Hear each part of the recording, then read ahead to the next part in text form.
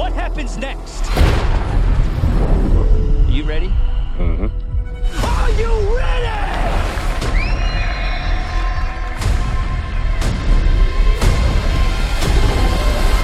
Here we go. And we're back. Welcome once again to another episode of Mike, and Oscar. I'm your co-host, Mike One, co-host also Mike in a moment, and we're getting our gambling shoes on as we're getting ready to kind of review, but mostly preview the upcoming summer slate of films in a very degenerative way. What are your gambling shoes, by the way? Like, do you have... Right now, they're my slippers, I think.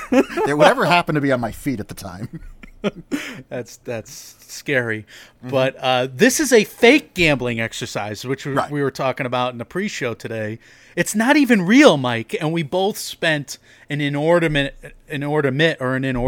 amount of time on this, like 10 hours apiece, researching over-unders that have nothing to do with nobody, just for our own personal gratification about what we think, these 10 big summer box office movies could make. Correct. And we're not even going to make it. We don't even have a chance to make any money ourselves. And yet we're very passionate about this, both of us. I've never been more right about anything than I am about every single number I laid down for the over-under in this episode. I can tell you that right now. There's many numbers that I agree with wholeheartedly, and there's a few that I'm a little suspicious of. Good. Let's just say.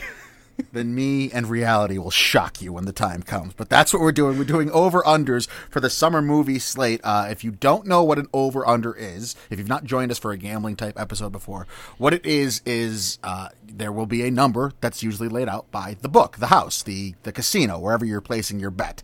In this case, I made the number. For purposes of this episode, if you think this movie will have a box office that ends up going over the stated number, then you would bet over. So, for example, if I think any given movie is going to do a $100 million worldwide box office, if Mike thinks that movie is going to do a $101 million worldwide box office, he would want to take the over. Same with the under. It's the same thing. If Mike thinks that $100 million over-under number that I put out, if he thinks that movie is going to do $99 million for a worldwide box office or less, he would want to take the under. That is how the over-under mechanism works for purposes of both this episode and any casino you want to walk into for sports lines and betting lines. So I'm just helping everyone become a degenerate with me. Do you like betting over-unders as a sports gambler or no? Could have stopped that question after the word betting, and the answer would have been yes. Okay. Tells me a lot. Or nothing at all, actually. Yes, but, life's too short to bet unders is basically the real degenerate hook. That's you end up, and the books know this. They want you to bet the overs, and they sucker you in, and they get you, and that's how they make a lot of their money. They know the public wants to bet overs because when you bet an under, you're dead in the water. You're just basically waiting the whole game with dread in your heart, and nobody wants to feel that way. Well, I actually thought about inviting like one of our box office friends on this show, but I think they would have that gambler's mentality. Like we know some bullish box office people and we know some bearish box office people. Let's just say that. So I think if we invited a bull, he would just be like, over. Well, I'll tell you, like that exact mindset, I think is going to rear its head between you and me alone. Because I was looking over your notes in this doc and some of the stuff that you think that I'm a little crazy on. And I tried to be more conservative, and I feel like you have like a great optimism for this summer for the box office. There's more involved. There's more baggage between you and I think. We have more at stake than just the yin and the yang that these parts we play. I think there's personal pride. There's receipts involved. Right. There's, the whole hedging of one's bets, I would say, too. A lot of jousting in the texts. Right. Yeah. We can hedge our receipts as well. So there's a lot going on here in this episode of Over-Unders. So we took 10 movies coming out this summer. It will be, we're going to talk all about them. We're going to talk about the box offices, why we think the numbers will be what they will be, a lot of stuff having to do with them. I'm going to present each movie. I'm going to give you basically the three biggest factors. That's how we're going to frame the conversation around each of these movies. What are the three biggest factors towards me putting the over-under number that I finally do land on for these movies, and then Mike and I will decide whether we want the over, the under for those numbers. So I'm playing both house and gambler. This is truly and sincerely the dream of mine. It's a dream that we both... I will lose money to myself. Or make money off yourself. No. No. I know myself too well for that. Mike, we got to talk about last weekend, though, because it does definitely sets the stage here. Because Top Gun Maverick did $90 million in its second weekend. You're going to categorize this and quantify this 29% fall, this hold of epic proportions in a minute.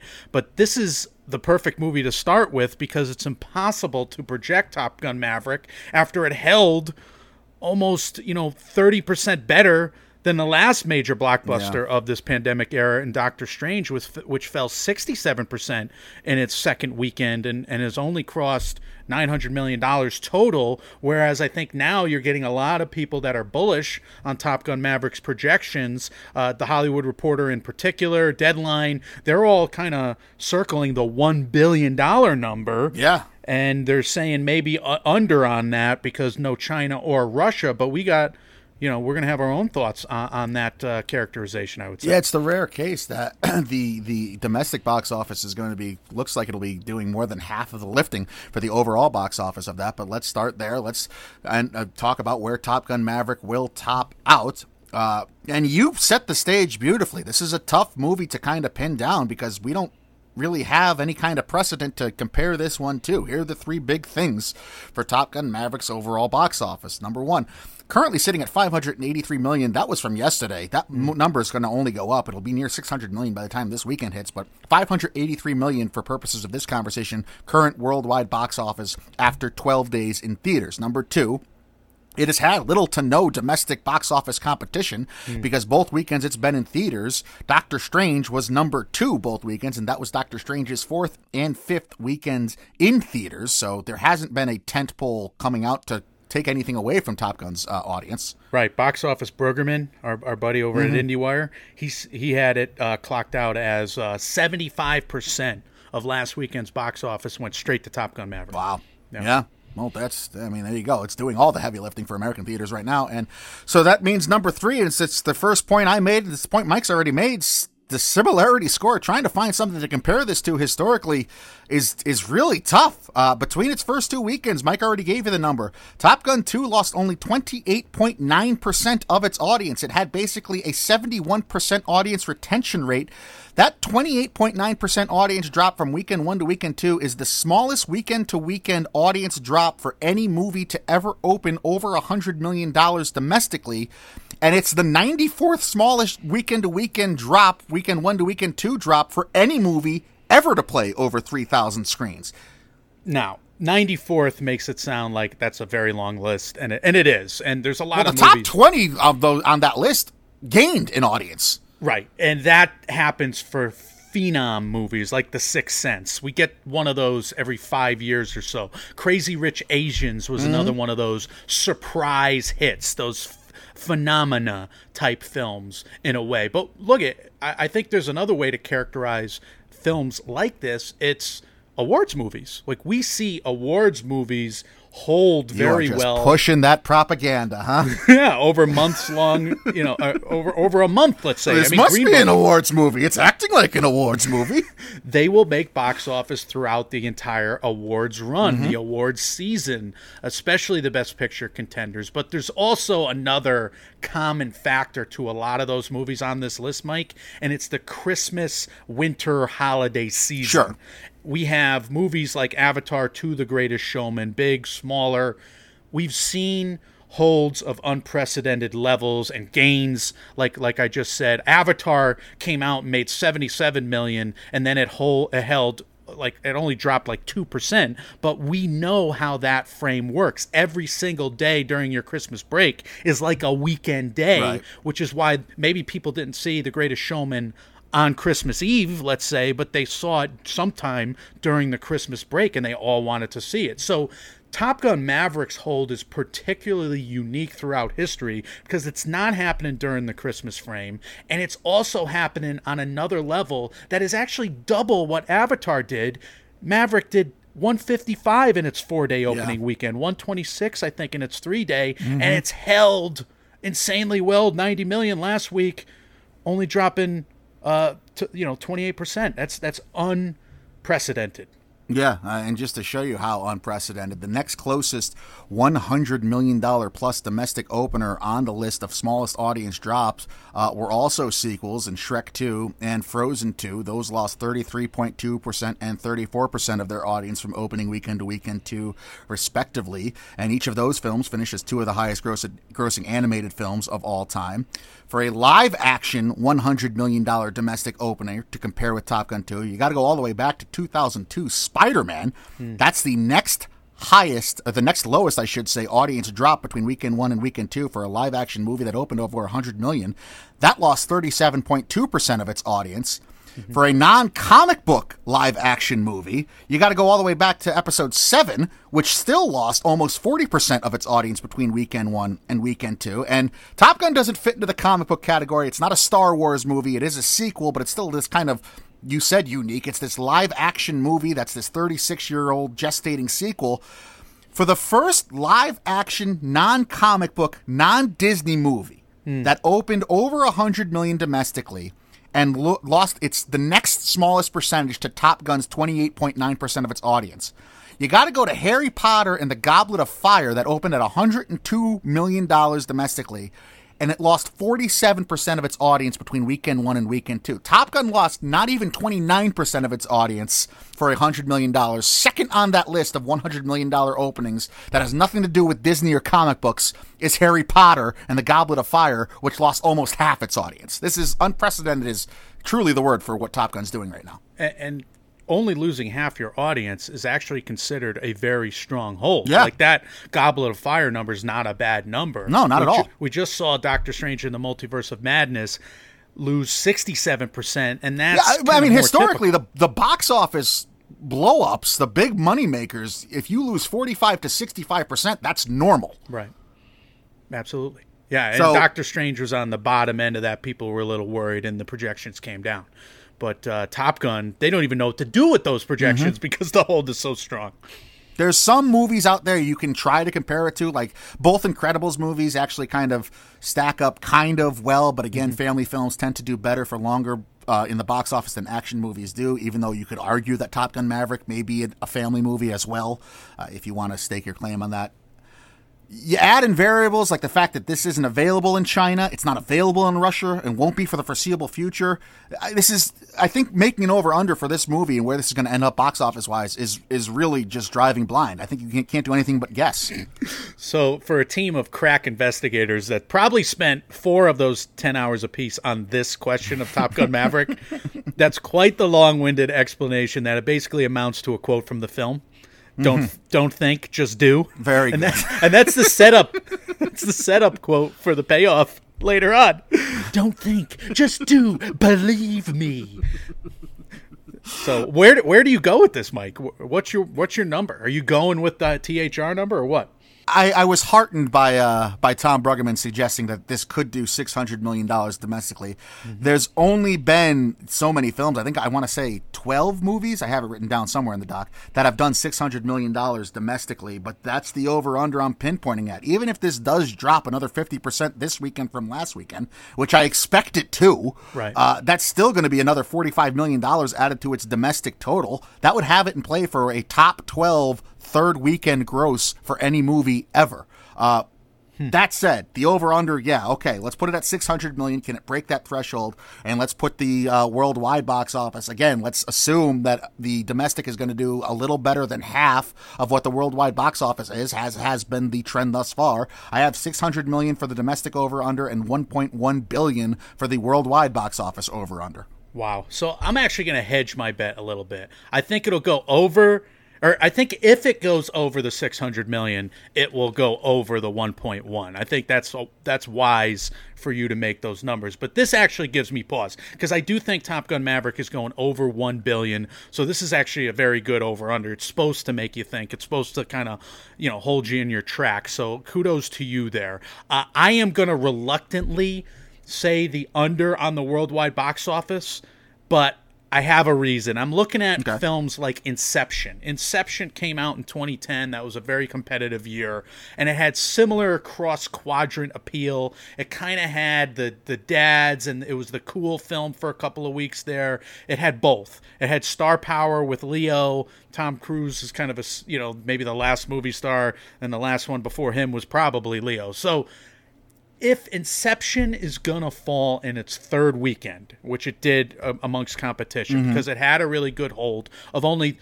32% on a fall, so it held 68%, which is comparable to 71% at 71 and change that Top Gun just did. Inception then fell 57% in its third weekend, and then held kind of for the long term after that 43%. Anyway, Inception, it made 826 overall.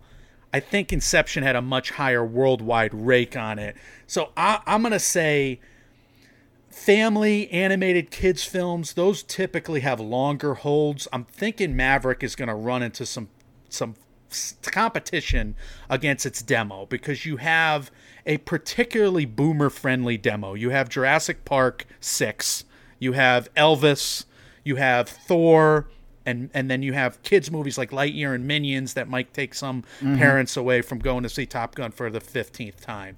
So I'm thinking it's going to finish over $1 billion and under the 1.1. So I'm hedging a little bit, but I think you're right. If it does cross 600 million, they've been going neck and neck, the domestic and international totals right now. Then it probably does. It probably does cross 1.1. Good number. I appreciate that. I think I agree with you. It is a great number. I agree. Pat myself on the back, because I am having trouble deciding what I want to do with it as well. And this is, again, where I lose money to myself. I think your logic makes sense, and I agree that I looked at kind of I the just past. picture you, counting on your one finger and say, I got me right where I want me. Having the Smeagol and Gollum conversation back and forth. I got myself right where I want me. I tried looking back at some past blockbusters and some big money makers. Even if this does another 50 million and adds it this weekend and adds that to its total, you're going to be around 400 million. Typically, after the third weekend, you can only squeeze about 1 to 200 million more out of your domestic total. So this has a bit of a climb to even get to 400 million, and then asking it to get to 400 million and then adding the higher end of that, which would be another 200 million for the rest of its theatrical run, is a tall ask. I mean, clearly this is, like we keep saying, unique. I think it will fall just short. It is funny, though, for all these movies, I tried to find something to compare, or that's most like historically the movie that we're watching, and there's nothing, like we said, there's nothing that's exactly like Top Gun Maverick, but this is very similar to Shrek 2. Yeah. In box office wise, and Shrek 2 finished at 441 million in 2004, which is 675 million in 2022 dollars. So wow. It I mean, it's now the Shrek 2 pacing. It opened at a higher 2022 number than Top Gun Maverick's 2022 box office was. So it's Shrek 2 is actually outpacing Top Gun Maverick a little bit. But it's going to be right around that $600 million mark. I'm going to go slightly under on both, but I do think it cracks $1 billion as well.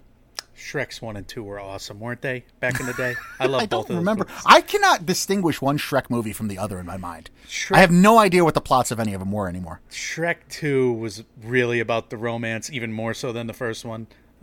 Anyway, I loved Shrek 2. I loved the first two movies. Those were event films. Those were fun. Let's move on to Jurassic World Dominion, Michael. You got 3 quick reasons. I'll take the second one, but this comes out this weekend. We are probably seeing it reluctantly, I would say, or not. I don't know. I don't know. I don't know if I'm bummed going to. out. I can't get myself at all. Like, I can't give myself a reason to go to the box office for this, and especially after I lay out the case for the over/under. But let's get to there. Reason number 1: the trends of the first Jurassic trilogy have thus far mirrored this Jurassic trilogy fairly well in terms of box office decline, percentage-wise, from movies 1 to movies 2. And it's already started very well at the international box office, at least in 15 overseas markets. 56 million was its rake on its opening days there. 18 million in Mexico, 15 in Korea. And Deadline says it's tracking overseas 1% ahead of Jurassic World Fallen Kingdom. Now, if it does 1% over Fallen Kingdom in total, that may not sound like a big percentage up, but that's going to mean that Dominion ends up doing 1.323 billion worldwide, and I'll die a little inside. But reason number 3, the more the reviews have started coming in, the worse the outlook has gone for this movie. Its first 8 reviews on Rotten Tomato had the movie carrying an 88% overall score. The next 3 reviews sank that score all the way down to a 73%, and then this morning, there are now 152 reviews on Rotten Tomato for Jurassic Park Dominion, and it's carrying a rotten 38% critic score. Yeah, which is validating in a way, because the first wave of reviewers that went to see it, we saw Rotten Tomatoes come out with actually a positive score, like you said, and then I'm actually proud of Film Twitter for once, because they were like, wait a minute, this is what the movie is, this is what we hate about it. So on the one hand, I'm kind of proud, but on the other hand, I'm getting annoyed with the positive reviews, because I can't look at it. I can't help but look at them, talking about how similar goods are delivered, like Top Gun Maverick, which I just think is anathema at this point. It's heresy. So, like, my patently ridiculous, irrational read here is that, one film is patently ridiculous and the other one is about dinosaurs. Like, that is the review I hear coming from people, and it's going to piss me off. I'm gonna make that joke before you can, I guess, is what I'll say. Again, there's more. There's more involved. Top Gun Maverick had a dinosaur flying its planes. This episode has more at stake than simple fake bets. But yeah, 38% score on Rotten Tomatoes. That's bad. Even more damning, Mike, it's a 38 Metascore, which signifies that I didn't see that. The people that are negative on it aren't just like a slight thumbs down. They despise it. They may actually despise it with that Metascore. Celebrate good times, come on. And why are you celebrating now? We got to put that into context. Guys, go listen to our Down the Well with Swell episode, our top 10 feared films. This is the second annual episode we did with Amanda, where you went out on the limb saying this movie was going to underperform. Yeah, I still think I'm going to end up being wrong, and that's let's get right into look, the type of reviews you're dealing with, and New York Post had an aggregation of reviewers, and they quoted Germaine Lucier, and they quoted Thomas Lafley. Here's Thomas's review that she tweeted. Jurassic World Dominion is absolutely terrible.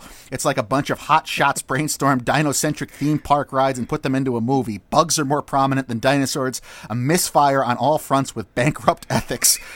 Good God, Thomas. Save your hearted. So you're right. Like, the people that have seen this already don't just kind of dislike this movie. Like, she's saying, save your money. Don't go to the theaters. All right. Wow. Here's the over-under number. I put it at 370 million domestically, and I have it at a 1.02 billion worldwide box office. I did have it cracking 1 billion over or under, Michael. Oh my God. So you're putting me in a tough spot, because I'm also predispositioned not to love the movie, because I really despise Fallen Kingdom. I did. And I like the Jurassic Park series overall, more than you, I would say. But you kind of laid down that line in that episode with Amanda as 1 billion, and you made this whole Charlie Sheen if it goes under $1 billion, I win, was what I said. You did. Yeah. It was this whole Charlie Sheen speech, which annoyed everybody, including me, where you were like, yeah, 1 billion. And instead of, reading the research or going with any of the research, you basically added $20K to the $1 billion number. All right. First of all, it's 20 million. It's not 20,000. 20 million. I added 20 million to it. But there's a reason for it. Like, I did use math in this, and I tried to predict an opening domestic number for each of these films, except for one, which I'll talk about. And then I based the box office domestically off that, and then I tried using math to predict the worldwide box office. I have the domestic box office being 36% of the worldwide box office.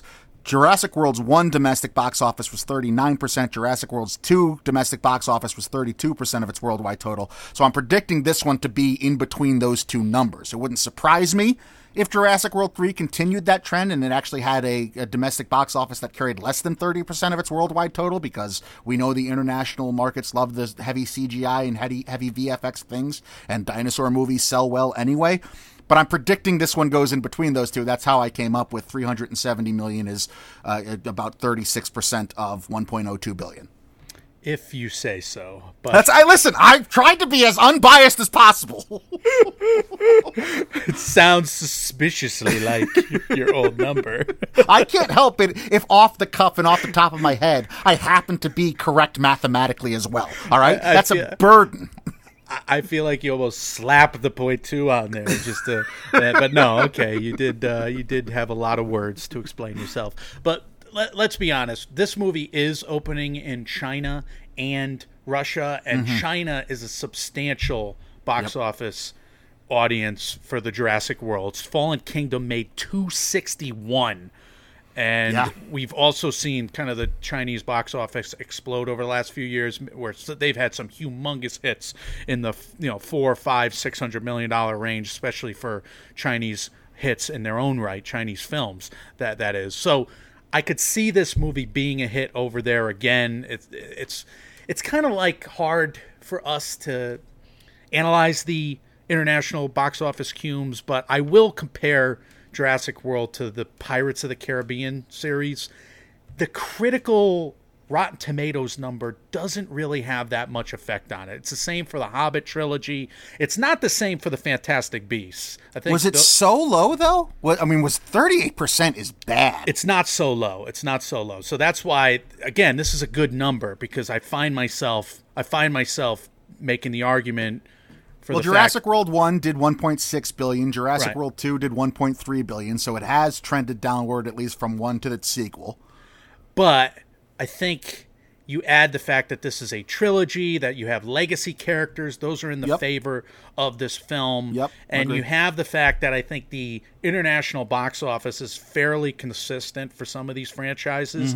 I mean, when you see a line of consistency, that usually doesn't drop off. Like the Hobbit trilogy only dipped a little bit. And what part of you is just talking yourself into being on the opposite side of you? Not right. Yeah. Yeah. No, it's most of it. Most of it. Okay. So you could probably accuse me of the same things I just accused you of, doubling down on the opposite side of this. So again, yin yang here is the simple way to describe it. But I wonder if Top Gun Maverick actually gives this movie a boost, though, Mike, in the sense that people just had a great time at the movies. We know the cinema score for Top Gun Maverick. People loved it.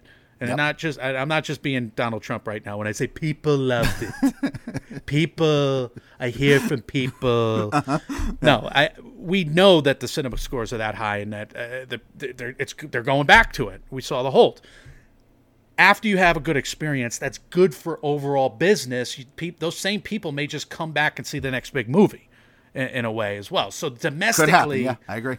Domestically, that kind of props it up, even in a artificial way, perhaps. So this film might make money it's not supposed to make. And I think that's why some critics are kind of taking that stand, like our beloved Tom Rislafley there, and saying don't go to see it, which is just, I love it. I love that. That's fun. So you're betting on the over? I'm betting on the over, but I'm not proud of myself. You're betting the under. I have to bet the under, yeah. Yes, do you like how I even gave myself that $20 million of wiggle room, so even if it does go over $1 billion, I could still say I was right by betting the under here? I like how your brain characterizes it in that way. It's not even the math of a roulette wheel and like the non-black or red square. Not even close. 20K, 20 million, doesn't matter. They're drops in the freaking bucket in terms of hedging. Yeah. So maybe you did the actual math. I also like to live dangerously. No, I did the math. That's math. I tried not to. I'm going under. I hope it doesn't do $1 billion. Here's another argument, though, in your favor. It's going to be crowded. The box office is going to be crowded, and how much demand is there for this supply, even with good feeling and good experiences, like I said, with the whole Top Gun crossover. And I said it last. I don't know that legacy characters matter in this franchise. Jurassic Park 3, they did not. That one fell off a cliff. But that was also a big deal that Spielberg backed out of it, and it was only half. Like Jeff Goldblum wasn't involved, or I forget. They had half the characters. They didn't have them all. They had Sam Neill back, but yeah, it kind of looked like a dud. Anyway, we got Lightyear, Mike. All right, so the three big things Lightyear coming to theaters June 17th. Number one, Toy Story owns the box office. If you account for inflation, speaking in terms of 2022 dollars, here's what the Toy Story movies have done historically. Toy Story 1, $747 million in terms of 2022 money. Toy Story 2, $862 million in terms of 2022 money. Toy Story 3, $1.41 billion worldwide box office. Toy Story 4, $1.21 billion. Again, those are all the monies if you account for inflation and in terms of 2022 dollars. I feel like we learned a lot this episode in prepping for this because we've been debating when the studios were going to push their chips onto the table into, the betting circle or whatever happens at a casino. When were they going to go all in?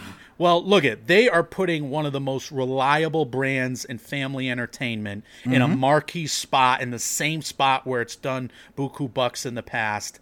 And you're going to characterize it even more because it's a big change in that they're putting this particular family Pixar film in theaters where they held some others back. Yeah, so Toy Story owns the box office. Number two is that Pixar owns the month of June. Yeah. From 2015 through 2019, Pixar released 5 movies in June. The median worldwide box office of which, this is not accounting for inflation, the median worldwide box office was Finding Dory's $1.028 billion, which happened to also be co-directed by Lightyear directors Angus MacLane. The median domestic box office of those 5 Pixar releases was Toy Story 4's $120 million. I like how you said directors and then you mentioned one name. But here's the thing. If I'm a director band in the future, like the group that just did Scream, what is it? What are they called? Radio Silence? Right. Directors Angus MacLane. MacLane could be a group. Angus MacLane is a great name for a group. So your grammatical faux pas actually gave me my next rock band's going to be called Angus MacLane. Unlike my first rock. You have rock. to have the guitarist from AC/DC in it, Angus Young. Perfect. Perfect. Michael, that's a huge number in terms of a median, $1.028 billion, that Finding Dory number. And that's there despite the fact that Cars 3 was a bomb, only made $383 back in the day in one of those 5 films. So 4 films were mega hits. Toy Story 4, Incredibles 2, Inside Out, and Finding Dory. Mega hits, upwards of $1 billion or close to it, high 800s like Inside Out. So yes, you're right. Pixar has dominated June. So Toy Story owns the box office. Pixar owns June. What could possibly go wrong? Well, times have changed, as Professor Snape would say. Obviously. Have you been watching Harry Potter's? No, I haven't. I didn't even realize I had 2 Harry Potter references there. That's wild. No, I haven't. Watching a lot of TikTok. This is getting into Naked Gun territory. All right, so a pandemic plus Disney Plus has put Pixar in unusual territory. They haven't had a movie which was a first-run theatrical exclusive since Onward, which was actually the last movie that the Mikes and I recorded a review of in person together back in March of 2020. Right, they put their big 3 movies on Disney Plus, and we've seen other companies do well, and I think it's been a theme of our box office reviews right now to say, well, look, it's pandemic box office, but still we have families showing up for kids' movies, and we have horror movies fans still showing up for horror movies, and we have superhero fans. We know that those movies are still playing at national theater chains. However, Sonic 2's box office, which is close to $400 million, and The Bad Guys International, Cume, which is putting that movie over $200 million, that pales in comparison to what we just saw Pixar do in the last 5 years in the month of June, right. Mike. We have Disney Plus being the home for those Pixar movies. And again, this was an argument we made in month 2 of the pandemic. When you take 10 million subs at $14, $15, you probably only need 8 months of continually being subscribed to Disney Plus to make that $1 billion threshold if that in fact drew you in. Again, that math is kind of simple in terms of the multiplier.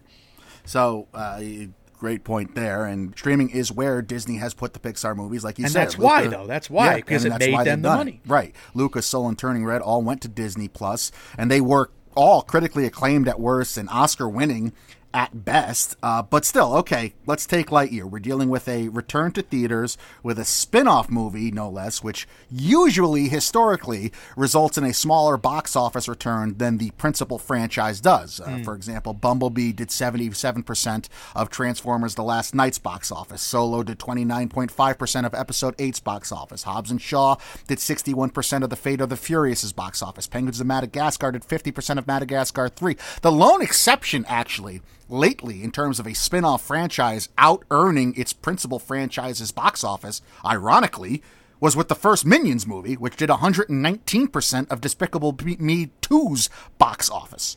This was really a wise rabbit hole to fall down, and I appreciate you for doing that. I had nothing to do with this part because I didn't think of it. So the spin-off nature of this is actually going to sway my argument in the end. So what is your over-under? Can you explain that?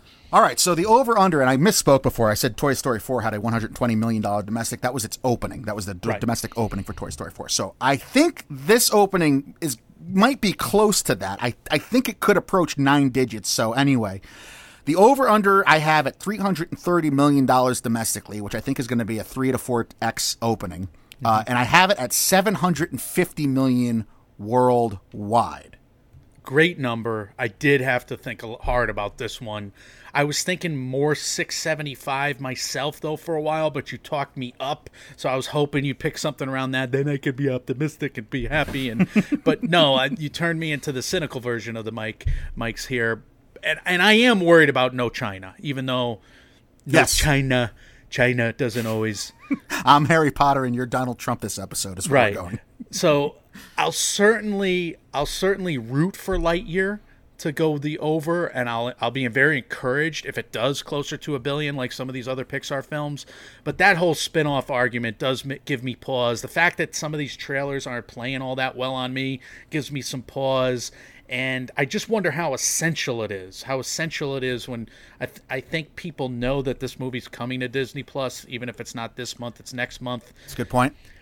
I also wonder about brand strength. I mean, is Buzz on his own strong enough without Woody in the gang?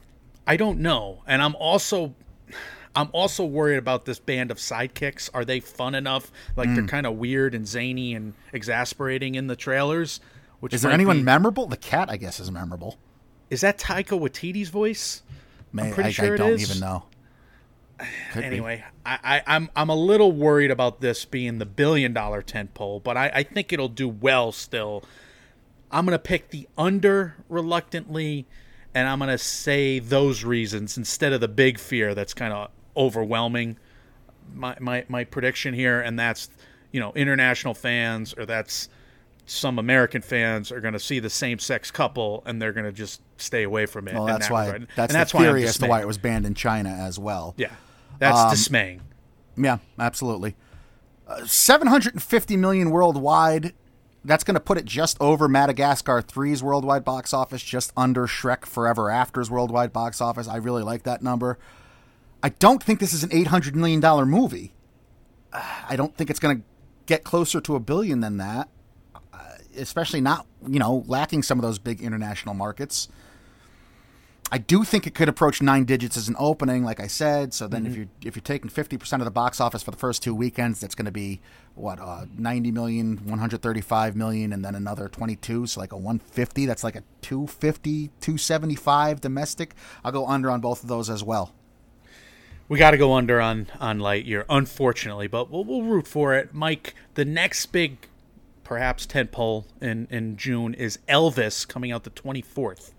Yeah, so some surprising stats here. The 3 big things for Elvis. $200 million budget makes it possibly, at least according to the research I was able to do, the second most expensive biopic of any kind of all time, according to Wikipedia. Second only if you account for inflation on 1961's Cleopatra, which did $275 million in 2022 money, which was an abject disaster behind the scenes. Oh my God. I cannot believe the budget is that high. I never even thought to look it up, because you always just kind of assume budgets for these movies are around 40 to 50 million. Yeah. but a $200 million budget, and the aging effects for Elvis were shininess, and then that is what we got for Tom Hanks, Jar Jar Hanks. I mean, a shiny Elvis versus Jar Jar Hanks movie with a $200 million budget? Yeah. Yeah. I don't know where the money went, but all right. Big thing number 2, I should say. $200 million budget. By my count, there have been exactly 2 musical biopics ever to gross more than $150 million domestically. One featured a very American group, which did about $40 million internationally. That's Straight Outta Compton. Right. The other featured a very British group, which did about $700 million internationally, that being Bohemian Rhapsody. Thing number 3. Elvis is arguably the most American musical act of all time. He is, and that does give me pause, and that has given a lot of box office people pause, I would say. And you're right, it's just the 2 musical biopics, Bo Rap and Straight Outta Compton, that have done over the 150. Walk the Line did 119 back in 2005. Otherwise, when you click on the music list, and I love Box Office Mojo for having these lists, Mike. Star is Born, Pitch Perfect 2, The Bodyguard, Whitney Houston at the height of her stardom. You know, those movies made over $100 million, but not close to that line of demarcation, like you said. So 150 is probably a good over-under that you're going to pick here. Yeah, that's the domestic over-under I landed on. $150 million. Do you think it's going to be the 3rd musical biopic of all time to break that domestically? That's basically the choice I'm giving you. I can't see the international box office outpacing the American box office with this. So I did an exact 50-50 split. I said 150 domestically, $300 million for its worldwide box office. I could be completely off about that.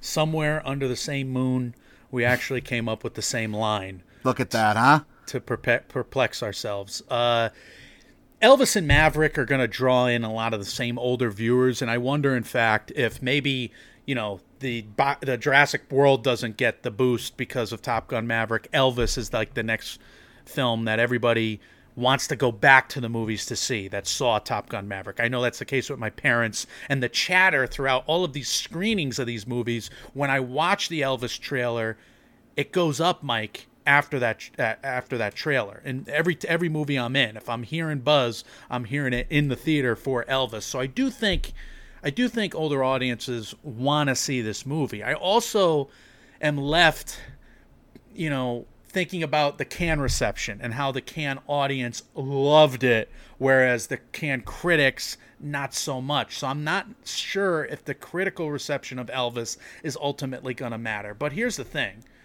My brain says to pick the under because even when Baz Luhrmann had Leonardo DiCaprio as Gatsby, that only made $353 back in 2013. When we look at similar biopics, you have the standout in Bo Rap, but otherwise you have Rocketman, 195, and all these other huge names from James Brown, Judy Garland to Aretha Franklin. They didn't even surpass 50 million. You know what I was thinking along those lines is what would be the musical biopic where I could be like, I bet that's going to do huge. Because, I mean, you just said, like, the 2 names I came up with are the 2 most obvious ones, but, like, maybe the Rolling Stones, and I would think if there's an actual story of the Beatles where they got the casting right. But otherwise, I don't know that the story of Elvis has legs with this generation. I don't know adult either. dramas don't really do well right now at the box office. But I think this is going to be an adult spectacle. Yeah. So my brain has some caveats involved here, and I do read the room when I go into a movie theater, and I can't help it. I'm going to go with my gut and my optimism, and I'm going to be a sucker to the Sharks here, I guess, and pick the over despite my feelings that this is probably a good number and this is probably an under. Are you going to stay with your head here, or are you going to go? Well, I'm else? going based off history. You brought up the Baz Luhrmann track record. He's never had a movie that opened better than $62.5 million domestically, nor had one that grossed more than $438 million worldwide, and both of those were from The Great Gatsby if you account for inflation. Those weren't those numbers at the time in 2013 when that movie opened. I think playing Cannes is smart. I think trying to get some international hype going for this movie is smart. Yeah. I think positioning Tom Hanks as the main character, as the trailers have done, is smart. Straight Outta Compton opened over 60 million domestically. Bohemian Rhapsody opened 51 million domestically. I think we're probably in that range with this movie. I could see it being like a $50-55 million opening here. It's a tough number. It's a good number. I am gonna like. It has the biggest hang up for me. Like, I want to pick under, but the biggest hang up for me is that it doesn't really have. It's got 2 weeks with little to no box office competition. Yeah. Minions doesn't come out till July 1st. Thor doesn't come out till July 8th. So it's gonna have a 2-week run where it can basically claim the theaters for itself. Part of that 2-week run is going to be an opening that we know is going to probably not break 60 million. So I'll pick under and stick with it, just based on history and precedent. I am guessing that the international box office is a little stronger. So if I am using my head... I think you're right, but I don't know. I don't know either, but I do wonder if documentaries like I've seen in the past, like you had this documentary at Tribeca a year ago, and I'm about to enjoy some Tribeca this year, but it was about super fans in Europe. One was a super fan of Princess Diana, another was a super fan of Elvis, and another one was a super fan of the Pope. Excuse me. Of the Pope? Yeah. Do you have these super fans throughout the world of Elvis, even though he didn't, quote unquote, tour worldwide back in the day, and he was really only an American, artist in terms of his tours? I do wonder if you have those super fans everywhere, and if those super fans have passed down the love of Elvis and I wonder if the Americana of Top Gun Maverick is a bit infectious this summer, and maybe international audiences want to see Elvis. I wonder if Austin Butler is just too hot not to want to go see him, and he's a star in the making. I don't know. Still, what's that movie got to do to make money? 550 million, 600 million? I don't think it's going to do that. That's another thing giving me pause. Like, is it going to be a flop? It's almost flop proof. It's gonna make money. So there's got to be a higher on a $200 million budget. If they have to know it's gonna make, they wouldn't put that budget. I mean, I get it. It's Baz Luhrmann and he gets big budgets, but they wouldn't put that kind of budget in a movie here that they thought was gonna flop. They have to have some tracking that Elvis is the right time to put all the chips in the musical biopic basket. But you're right to say that this is a genre that is more in its infancy than we give it credit. I mean, there's so many parodies out there, Mike, but there's actually not a lot of huge box office tentpoles in the genre. Not at all. Well, speaking of a box office tentpole, let's talk about Minions: The Rise of Gru, July 1st, which I have learned in watching the NBA Finals, I will laugh at any preview of. I can't. I have to see this movie. Yeah. All right. The 3 big things with Minions: The Rise of Gru. 1, this franchise has had a rising worldwide box office and domestic opening with each entry, save, as mentioned previously, where it's been the rare case that the spin-off entry outgained the main IP's latter and latest entry, as Minions 1 from 2015 outgrossed Despicable Me 3's worldwide box office from 2017. 2, the last 2 entries of Minions 1 and Despicable Me 3 have each been summer releases, which grossed over $1 billion worldwide. And 3, those same last 2 entries of Minions 1 and Despicable Me 3 have each had an MCU release debut during its second weekend in theaters. So Thor, which is releasing during Minions: The Rise of Gru's second weekend in theaters this year, probably won't rock the boat too much in terms of box office for this movie. So it's counter programming, but it doesn't matter. It's been strategic. So what do you have as an over under here? It should be higher than I think what you've written down. I went conservative for 2 reasons. 1, they can't all be overs. Like some movie is gonna not do well at the box office. You're such a gambler. What do you mean they can't? They can't. Like, I don't think the box office is raring and 1,000% back and ready to go. So I picked the one that has a track record of success in China, and I know you're gonna hone in on that. This movie's banned in China, but it has a Despicable Me entry, which did over $130 million at the Chinese box office not too long ago. That's not going to be present for this movie. So the over-under for this movie I went with is $325 million domestically and $900 million worldwide. I didn't look up all the Despicable Me numbers in China. I did look up Minions, which only made $68 million in China. So when you factor that in, the other ones. I'm sorry, it was 158 million that Despicable Me, I think it was 2, did in China.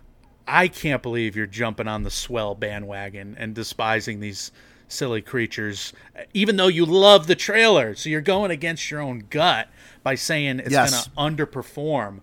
I do wonder what Thor: Love and Thunder's cross appeal is. I do too. And I think if you're hugely bullish on Thor: Love and Thunder, maybe you could say that the overall competition at a box office where maybe the demand is not equal to the supply, you got to pick under on one of these, and I get that. But I'm a sucker, I guess. I'm picking the over on Minions. I think you're going to be right. And this IP has incredible strength. Do you know not a single Minions, a movie with Minions in it, I'll say, has opened without a $100 million domestic movie opening in its second weekend? It's been up against Inception, Grown Ups 2, I think, and then the 2 MCU movies. It's going to make a ton of money. It's one of the biggest brands. They saved the biggest brands till now. The Hollywood cinematic production elites. They've saved their best till now. You got a $200 million musical biopic. You got these 2 fail-safe kids films. You got Jurassic World, which has been very steady. I think they expect big bucks from this, and yeah, I'm gonna go the over on 900 million. Have to. I might still go over. There are 2 other animated films that are debuting in July, Paws of Fury and DC Super Pets, that could harm the, the revisit box office there. And 158.1 million in the Chinese box office was for Despicable Me 3, which is the most recent film in this Minions franchise here. That's not going to be available here for Minions: The Rise of Gru. I'm going to see this movie. I want it to be $1 billion movie. Yeah, all right, I'll say over. So, all right, let me push you. How far would you go? 950? You still saying over? I'll give it $1 billion. You'll give it $1 billion. So that's your 999. I won't go over $1 billion. Wow.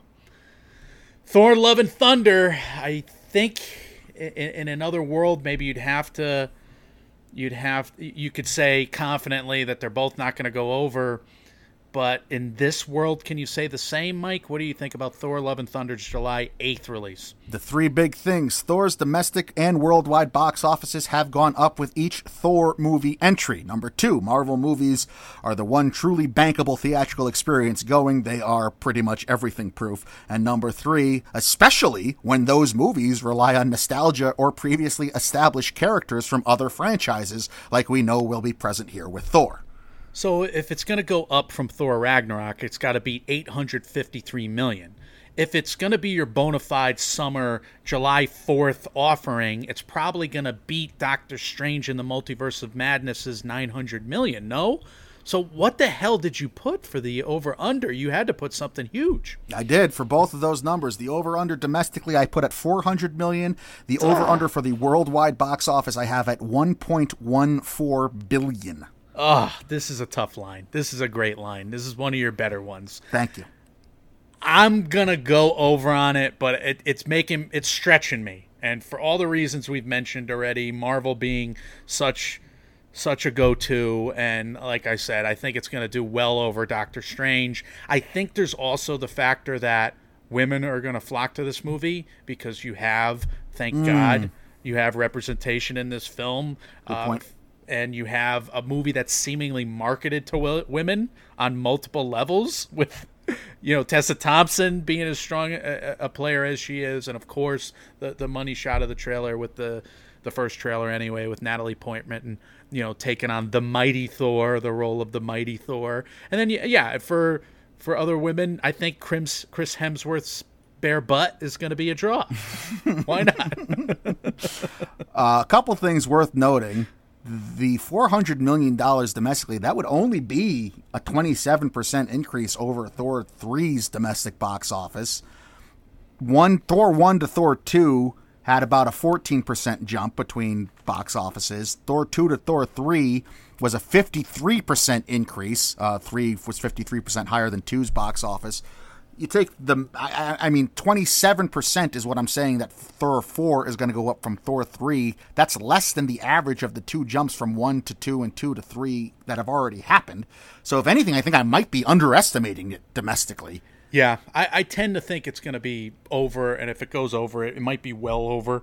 So maybe your number's not that smart. Maybe you're not that smart after all. No, I'm going to live on the compliment and just keep going for it. Obviously, Disney is behind this 100%. If you've watched any of the NBA Finals, there's in-world ads every halftime, every commercial break with Taika Waititi and Chris Hemsworth and Tessa Thompson sitting there interacting with Tyler Hero and Kevin Love and all these other people. So, yeah, they obviously do expect a massive return. The marketing has been awesome. It's been fun. I can't wait. I can't wait to see it myself. I'm hyped up to see it.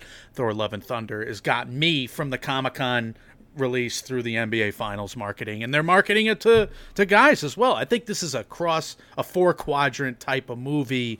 Does that take away from Minions? Or does Minions take away from this? Is it too crowded is my one worry, I would say, to think that it could go down. Do you want to bring your children to risk being indoctrinated by Chris Pratt being on screen? That's a Guardians concern. of the Galaxy being in the movie too. This is Civil War 2. This is Civil War in space. This movie. This is a fun Civil War, right? Spatial war. Yeah. But this is like, you don't have Hulk involved. Like Hulk, I think made a big difference. The fact that he was in gladiator gear in the last movie, but that was mostly garnered to guys. I would say the last film, right? That was predominantly marketed to dudes. This movie it's a different scenario, whereas I think some of these Spider-Man films are marketed to all audiences, men and women, etc. I think we have a film that could be a 4-quadrant, and they know that. That's why it's coming out in this marquee release date spot. Yeah. I think you're right. I think I'm going to go over as well. I don't want to go over on all these.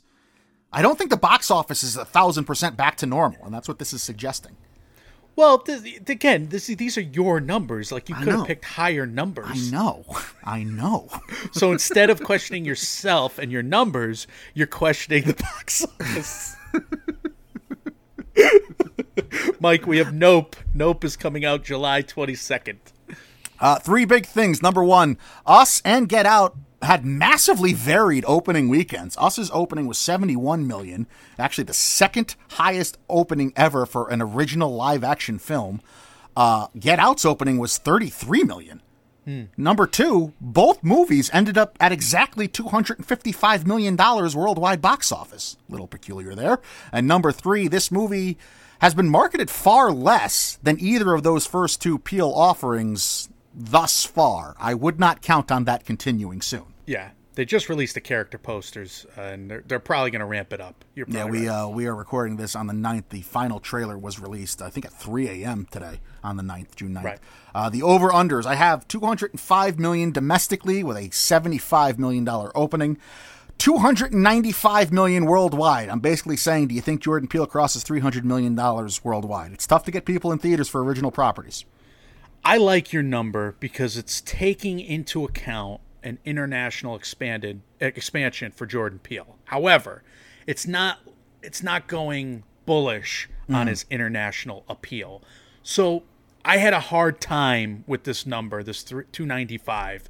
I thought 300, again, under the same moon, I was like 300 for me is probably where I'm looking at this movie. So it's a tough number. Now, this overall genre, when put into a horror movie, like when you talk about alien invasions or flying saucers, or is that what this is? Are we sure? I don't know. Is it a horse invasion movie? It might be. We don't know for sure. You're right in that regard. But if it is an alien invasion, Signs 404, A Quiet Place, the first one 340. Now, A Quiet Place was kind of marketed as like a creature feature, real hard horror. Signs had the filmmaker, the auteur factor with M. Night at that point, kind of the peak of his powers. What are audiences thinking of Jordan Peele after Us? Were they satiated? Did they love Us as a viewing experience?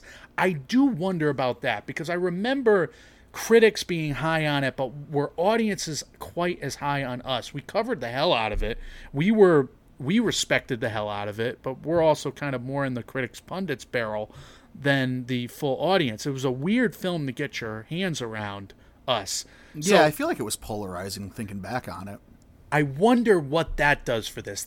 All that being said, you're probably right with the 295. I'm picking the over because I think this has more international appeal, and I think a really cool, fun, crazy, weird, again, marketing more than anything with a big name director attached. I think a movie like that made about this flying saucer subject matter is probably going to be the over for me on the international gross, which is why I think it'll do what it's going to do domestically. We know that. It's in a good time, a good place, kind of middle of the summer. People want to see that. They're going to be starved for a horror film since The Black Phone coming out at the end of June. So you got a whole month between that. I think it's good counter programming to Thor Love and Thunder. It's kind of this edgy, awesome, potentially scary premise that could also be satirical that people could be ready for at the end of the summer.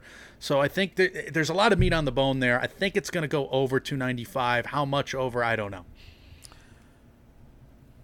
A couple things of note worth talking about in terms of the marketing of this movie. Get Out's first trailer debuted at the beginning of October 2016, about 4 months prior to its film debut date. Us's first trailer dropped on Christmas Day 2018, again, about 4 months prior to its debut in theaters, maybe 3 months. Nope's first trailer debuted during this year's Super Bowl, which was 8 months prior to the film's debut date. Wow. It's expected to have the highest Peele budget, and considering the differences in production budget and marketing budget for his first two films, this movie could feasibly have a 9-digit advertising support behind it from Universal. Because Get Out had about a $30 million marketing budget, if you believe what's in the trades.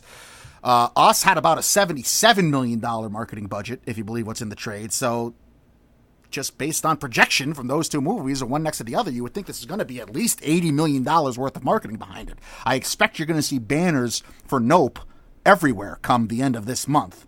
I've loved the marketing too, Mike. Can I just say that? Yeah. I've loved the marketing, and I think the marketing is fairly consistent in the sense that we're not seeing them stretch to other scenes and giveaways and spoilers, and they're marketing basically the same stuff. They're marketing the same shots we saw from the same trailers. They're just doing it in different cut-ups and different montages. So I do think that's a strength to this. They know they got the goods, or better yet, they know the marketing is working. They're getting eyes on the marketing. So that makes me think that they're feeding a moneymaker here. You know, if they're putting that much marketing into it, they know something. I'm hoping you're right, and I had kind of the same line of thinking that if that's how much they're feeding the beast here, they're going to expect a return on it. And Universal already is the home of the highest original animated opening of all time with The Secret Life of Pets 1. They want to be, they're very cognizant of the highest live-action original movie ever, which obviously Avatar still owns with its $77 million, and Us got close to with its $71 million debut. I don't think this movie beats that $77 million opening mark, but I'll say over all the same. And the China, not playing in China doesn't really matter, because at least if you go by Box Office Mojo, neither Get Out nor Us played in China anyway. Yeah, I don't think China affects it. I think it's going to do well in Europe, and I wonder if the domestic box office will be even better than we think. Based on I that's what I think. I might have undersold it as well. Have I gone under on anything yet? Elvis, just Elvis? Yeah, but these are your numbers. You neg the numbers, knucklehead. No. But the numbers are what they are. I'm not in control of the numbers. Somebody speaks through me. I'm just a vessel. You did that for these movies until now, but what are you picking? Are you picking the under? For Nope, I'll pick the over. Yeah, I agree with you. All right, we had just kind of a puzzling situation with this film. We haven't been further apart on anything up till now. DC League of Super Pets. This could potentially be a new animated franchise. The fact that they're basically doing The Secret Life of Pets with Marvel superhero pets, like you have the Batman's dog or Superman's cat. I forget who's in this trailer, but I remember us both liking the trailer. I remember saying Superman's dog, yeah, played by The Rock. Funny trailer. on July 29th, right? So what are the three big things? I don't know. One, I have no idea what to compare this to. Maybe Teen Titans Go to the movies, or two, maybe Secret Life of Pets, which, like I just said, is the biggest original animated opening of all time and ended up grossing almost $900 million at the box office worldwide. And number three, help me. I have no clue what to do for this. So Teen Titans could make some sense. The Lego Batman movie is probably something closer, where that did 175 and 136 for a 312 worldwide cume back in 2017. But Batman was a main character in that. This seems like Superman's being relegated to the damsel in distress. Yeah, but it's Batman's dog, Mike. Is that just too cute for people to ignore? Is this going to be a film where DC fans are going to be happy in kind of a drought of DC properties to take their kids to? No, DC fans are going to want the Zack Snyder cut of this movie, where it's a gritty reboot and the dog dies at the end. I'm probably afraid of analyzing DC fans at this point, so I might agree with you. I don't know. You were thinking more of around 200 million as an over-under. I was thinking more of around 500 million as an over-under. I understand why you think that. I averaged the Secret Life of Pets, those two movies, and Lego Batman, and that averages out to 539. But I think we're very far apart, so we probably have to come back to and maybe do it on the fly. What is an over under that you would actually get paused on? It's 340 too high? Did I talk? I was thinking 200 worldwide. Not even. I mean, because I do think this is going to be. I mean, like, my gut reaction anyway is that this is going to be more like Teen Titans Go to the movies, which I think was like $50 million worldwide. It was a $10 million budget. I think the budget for this one, at least, is rumored to be in the $20 million range. So I don't know that this is expected to be a big moneymaker. It's kind of being released in a dead time. It reminds me. God.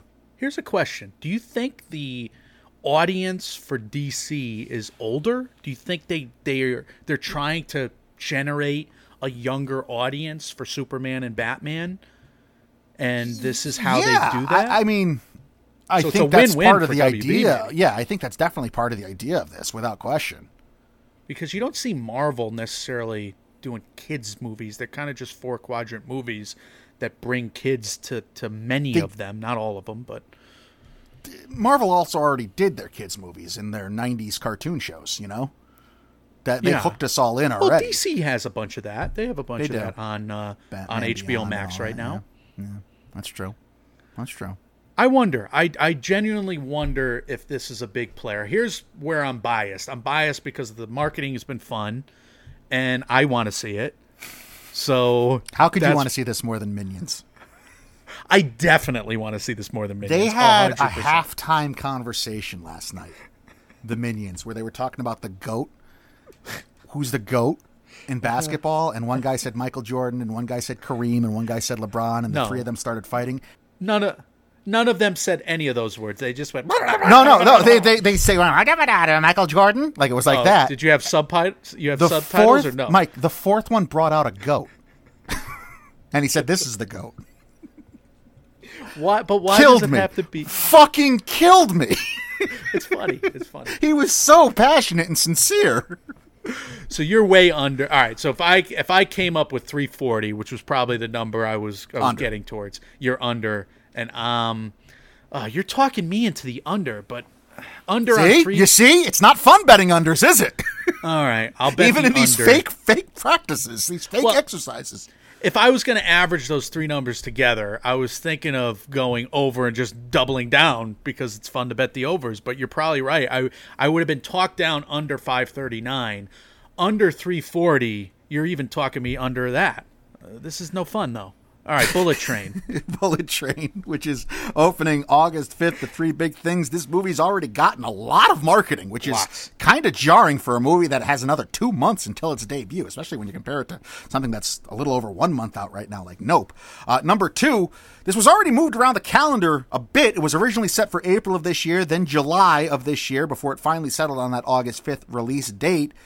Three, that August 5th release date gives it no competition basically all month long as far as tentpole films go. The August slate for theaters has something called Secret Headquarters, starring Owen Wilson, Bodies, Bodies, Bodies, and Idris Elba Fights a Lion. And that's really it. I mean, you have Sylvester Stallone at the end of the month doing this old retired superhero movie, but and you don't mean Tilda Swinton's playing a lion. No, I don't mean Tilda Swinton, not a lion in that movie, Beast. No. Although she is a hell of an actor, so maybe. Maybe she's the voice of the lion. No, she's not. Look, recent Brad Pitt movies have done 127 Ad Astra, Once Upon a Time in Hollywood. That's a Tarantino movie, probably more than it's a Brad Pitt movie. And it's whatever, 374. Both really worldwide numbers, yeah.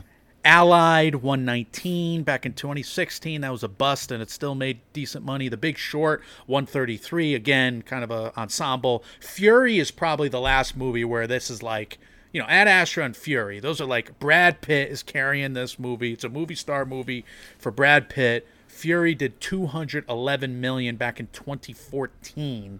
So if you take that into consideration with, the late August movies where you have anything from Mission Impossible, Fallout, and Hobbs and Shaw doing 700s, to the Meg and Dunkirk doing 500s, to Jason Bourne doing 400. This is perhaps one of the more difficult over-unders that you had to come up with, Mike. But go ahead. So the over-under I came up with was 120 domestically and 405 worldwide. I think those are both going to sound high, but there's no competition at the box office. There may not be a movie we talk about today that has more tied into how it premieres and debuts with than this movie. Because if this movie starts hot, people are going to want to go to the theaters. That's all that's going to be playing. Yeah. Well, I mean, you're going to have Nope still playing. Maybe that's a sign for why we should pick the over. In its fourth or fifth weekend, yeah. I mean, you'll be able, it'll do what it does. But if you want a new movie, if for the crowd that's already seen Nope, if they're borderline on this movie, it gets good word of mouth. Do they feel like the tracking is up at Apple because Apple just picked Brad Pitt's Formula One film and bought that for big money, or is that a function of Top Gun? I don't know. Are movie stars a thing again? That's the question. Well, are mid-50s movie stars a thing again? Yeah. What is old is new again? Is 60 the new 40? Yeah. For white men. I do. That generation just not letting go. I think this is going to play better internationally, too, than it will. I mean, it's based off an international novel. But an assassin story. It's a close quarter. It's reminiscent. It's got like action scenes that are reminiscent of The Raid, and that you're in tight quarters there, and you got to fight your way out. It looks cool. It looks like people want to see it. It's another movie that I would say the buzz in every theater I've been in on my AMC A list is strong for it, and you see it marketed like crazy everywhere. So again, they're probably not throwing good money after bad, right? Sony tends to know what they're doing, right? Sony tends to know what they're doing. Maybe that's what we should have researched here. We should have researched Sony on their action movies. They don't make too many movies, Sony. They make enough, and they typically perform. So maybe it is the Once Upon a Time in Hollywood number that's actually going to be in play here for a Brad Pitt cool-ass action movie. It's kind of what I was banking on. I mean, obviously, Sony was the distributor of Once Upon a Time in Hollywood as well, after the bidding process for Tarantino. What are you doing? 120 and 400 or 405? I say that's a little high for me. I was thinking 300 to 400, somewhere in there. So I'm going to go under on 405 to stick to my copy that I wrote, before. So I'll say under, but I do think, there's potential that this movie is marketed to an international crowd where I think, it's obviously in Europe, right? I mean, it's in Japan, excuse me, I'm an idiot. So, yeah, but you have a whole ensemble of diverse movie stars that he has to fight, which is cool. I'll see it. I know that. I think I might go over on this. Yeah, I don't blame you. Yeah, I think we've agreed too much anyway. Good. But let's wrap up here. The 10th film, 3,000 Years of Longing, Michael. Your favorite, coming out August 31st. Recent George Miller, recent Genie films. How the hell did you come up with three big things on this, please? What do you have? So the three big things I landed on. MGM's returns have not been stellar with the adult dramas lately. Licorice Pizza, Flag Day, Respect are some examples of this. Is this an adult drama, though? What? It's a genie and Tilda Swinton, and the trailer's bizarre, and then everybody's saying, like, the pacing of the trailer's way too fast, because when you actually see the movie, because everybody saw it in Cannes, when you actually see the movie, it's a fairly restrained film. This is an adult drama right now as far as Nope is an alien invasion movie. Maybe. Maybe not. We don't know From what we getting. know about From what we get, know about these, that's the only way we can classify them. Jordan Peele may have a banger on our hands. We don't know. Right.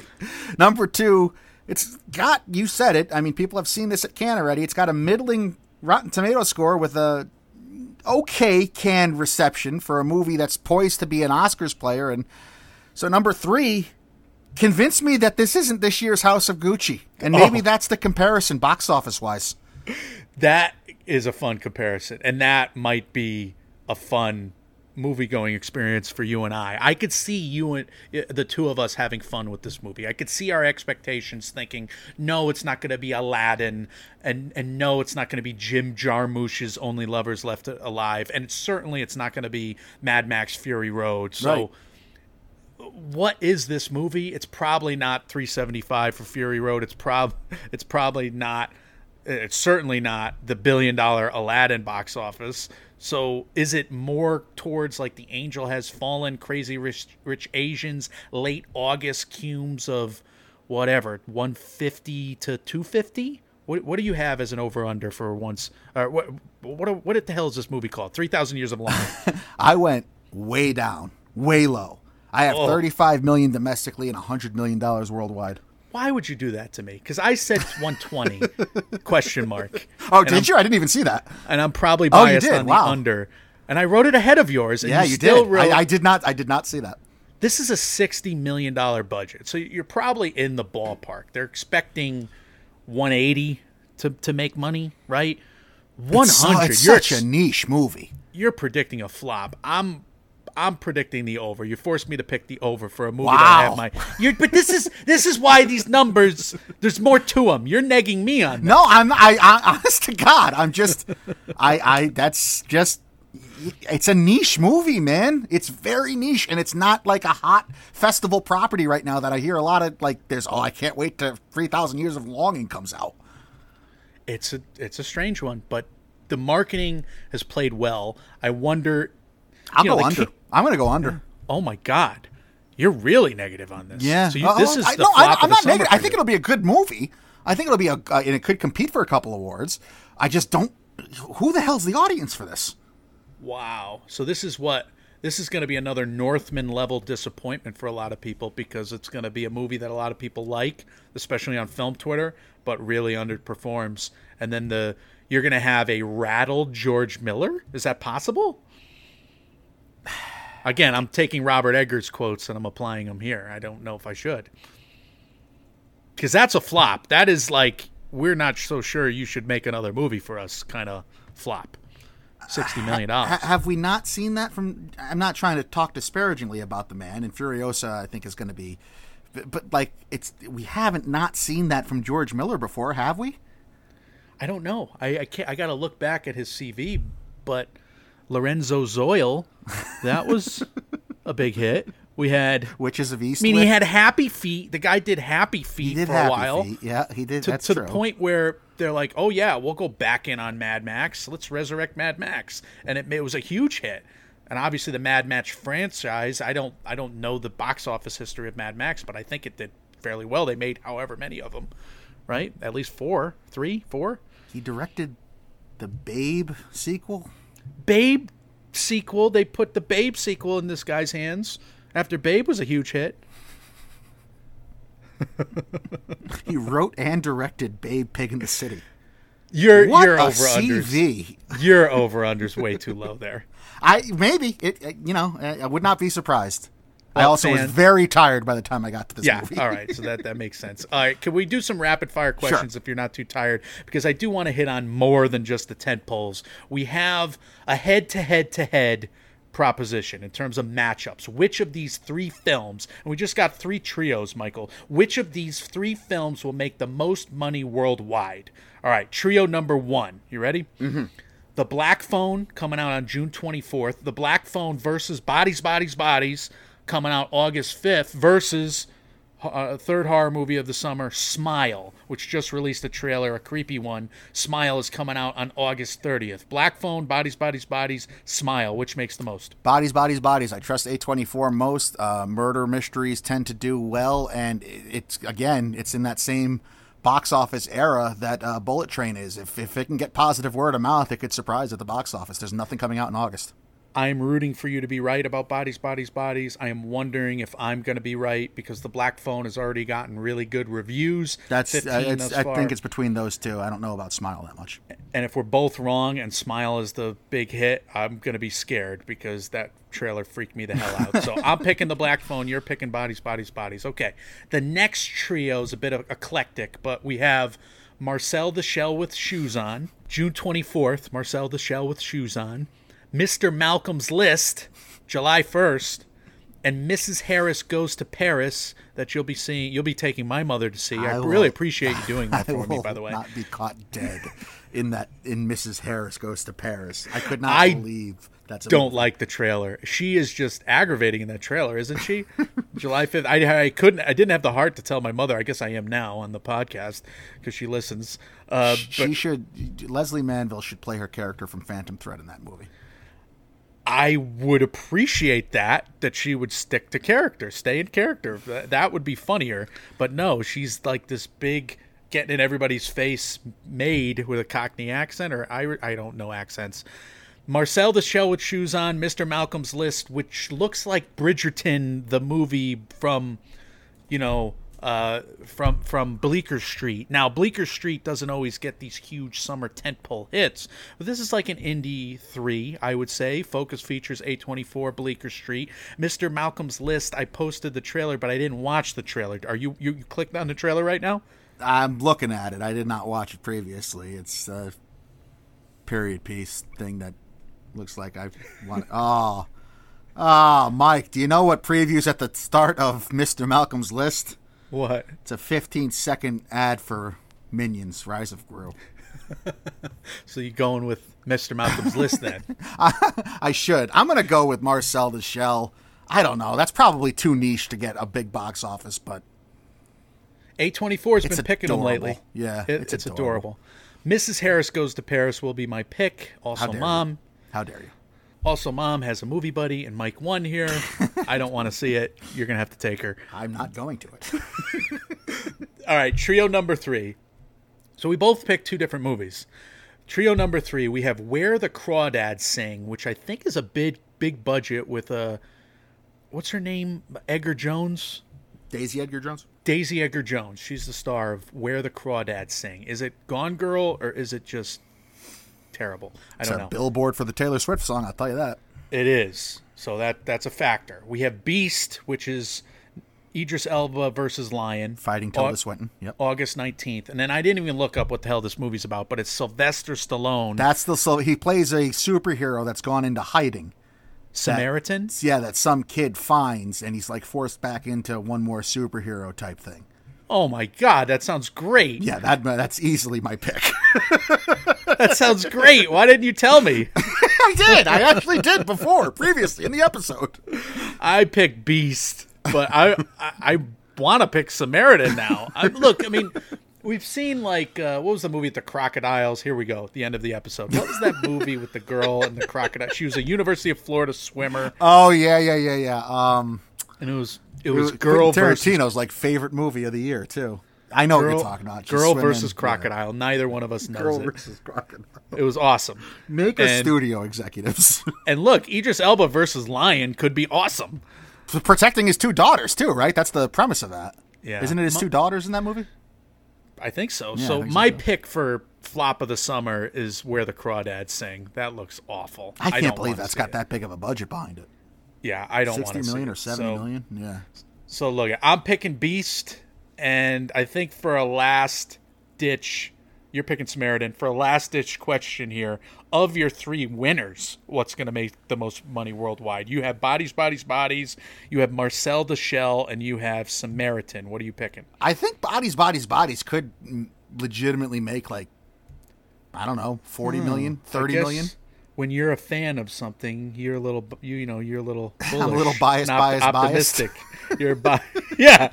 So, wow, not so objective, I would say. No, maybe it is. I'm rooting for you to be right. I have The Black Phone, Mrs. Harris Goes to Paris, and Beast. What the hell am I picking? I'm picking The Black Phone. Sorry, I wrote it down. What a collection of movies you picked, too. Wow. Sinister made $85 million. The Black Phone is probably going to be like $100 million hit if it's Candyman level. Ethan Hawke. You think $100 million, huh? I could feel it around that. But if it's around that, it's probably more than anything else we have listed. Yeah, I would agree. Yeah, if it does $100 million, sure.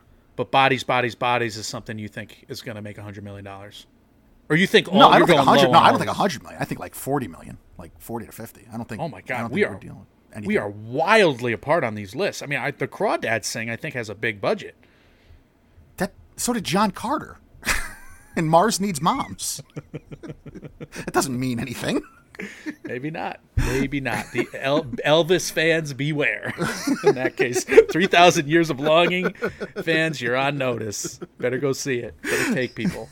As always, dear listener, we want to hear your overs and unders, or tell me and yell at me as to why my lines are so misguided and way off. You can leave us all those, as well as any other thoughts, comments, questions, or concerns about anything we do here in the MMO Empire on our social medias. We are Mike, and Oscar on Facebook and Instagram at MM and Oscar. On the Twitter machine, we are Mike, and Oscar at gmail.com, and on Reddit. We are available wherever you do hear podcasts. If you're listening to us on either the Apple Podcast or Spotify app, if you appreciate what we do, if you would mind leaving us that's all, folks. Leaving us a 5-star review. I'm leaving that Porky Pig reference in this episode.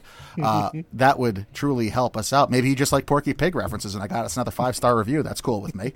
Mike, I do, and hopefully they do. They should. Mike, tell the good people what's coming next from us, and let's have some words of wisdom to end on.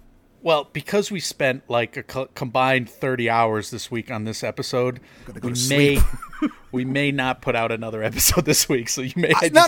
In all seriousness, too, like, dear listener, if you appreciate that, we like doing this type of stuff. If you like hearing these types of episodes from us, let us know. We don't mind doing more, but yeah, they are quite the amount of prep work. I do think we should do at least a summer movie preview like this every year. Yeah, I was going to say every quarter, but we'll see. We'll see how much mental strength I have for that. Well, now we know this is like a big thing. Maybe this is an Oscar Race Checkpoint box office update segment where we just do an over-under on the next movie every week. Maybe it's not an episode, but I'm glad we did this. This was a lot of fun. Yeah, it was. And I think it'll play. I just wonder. Yeah, I wonder if people like it or if they just think we're Looney Tunes. Could be both. Well, Looney Tunes. I see what you did there. The little Porky Pig reference. What's coming next from us? We're going to do an Oscar Race Checkpoint at some point. I don't know if it'll be this weekend or if it'll be early next week. We have a ton of news stories to catch up on. I am going to watch a lot of Tribeca Film Festival films this weekend, so that's what I'm going to be doing. You're going to watch a lot of Boston Celtics. We may have to do a devil in the advocate for you just to rant about Tribeca and what they did to you. That's a deep pull. That's a deep pull in terms of MMO IP that we could reboot, Quill. Yeah. That we probably shouldn't. But well, yeah, we had fun with those episodes. You deserve a platform. I mean, Tribeca played some dirty pool, I think. Yeah, I'm a little bummed. Yeah. I wonder how much of that's in their hands. I wonder how much of the rest of the slate I'm still going to like. I'll be honest. They pulled some movies from the At Home. After you spent hundreds of dollars to buy the pass. Yeah. Yeah. That's dirty pool. I didn't buy the Critics Pass. I bought the regular people pass. Because I didn't think I had time to see 40 Unless you movies. were the only person who bought the regular person pass, I don't approve on what they pulled. They pulled 8 titles that I really wanted to see from the regular person pass, at home pass, and I'm going to go to the actual festival as well. I'm still excited to see some of their movies. I watched a couple of short films. I'm still into the festival. Last year I had a great experience at Tribeca, Mike. It was at home. I remember, but it was really fun.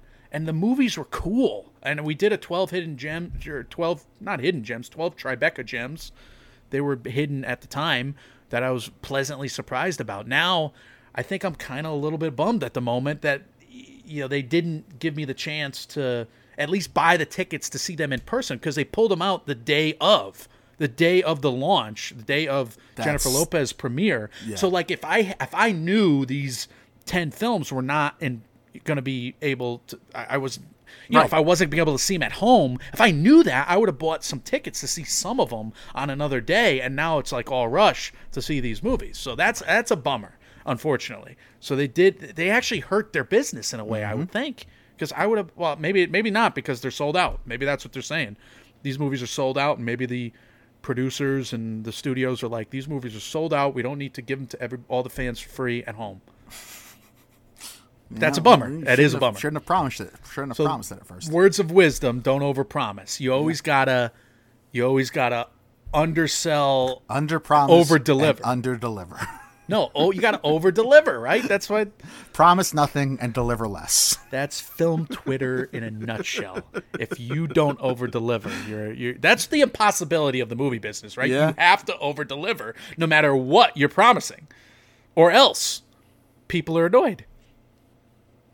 And I'll tell you another thing. Jordan Peele shouldn't have showed the spaceship.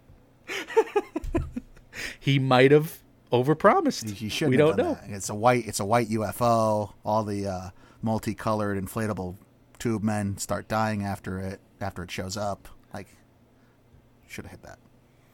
Maybe not. We will find out. We will, and let us know your over-unders, by the way. Maybe that's the words of wisdom.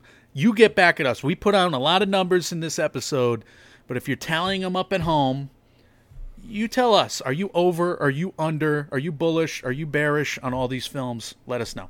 There you go. Good words of wisdom.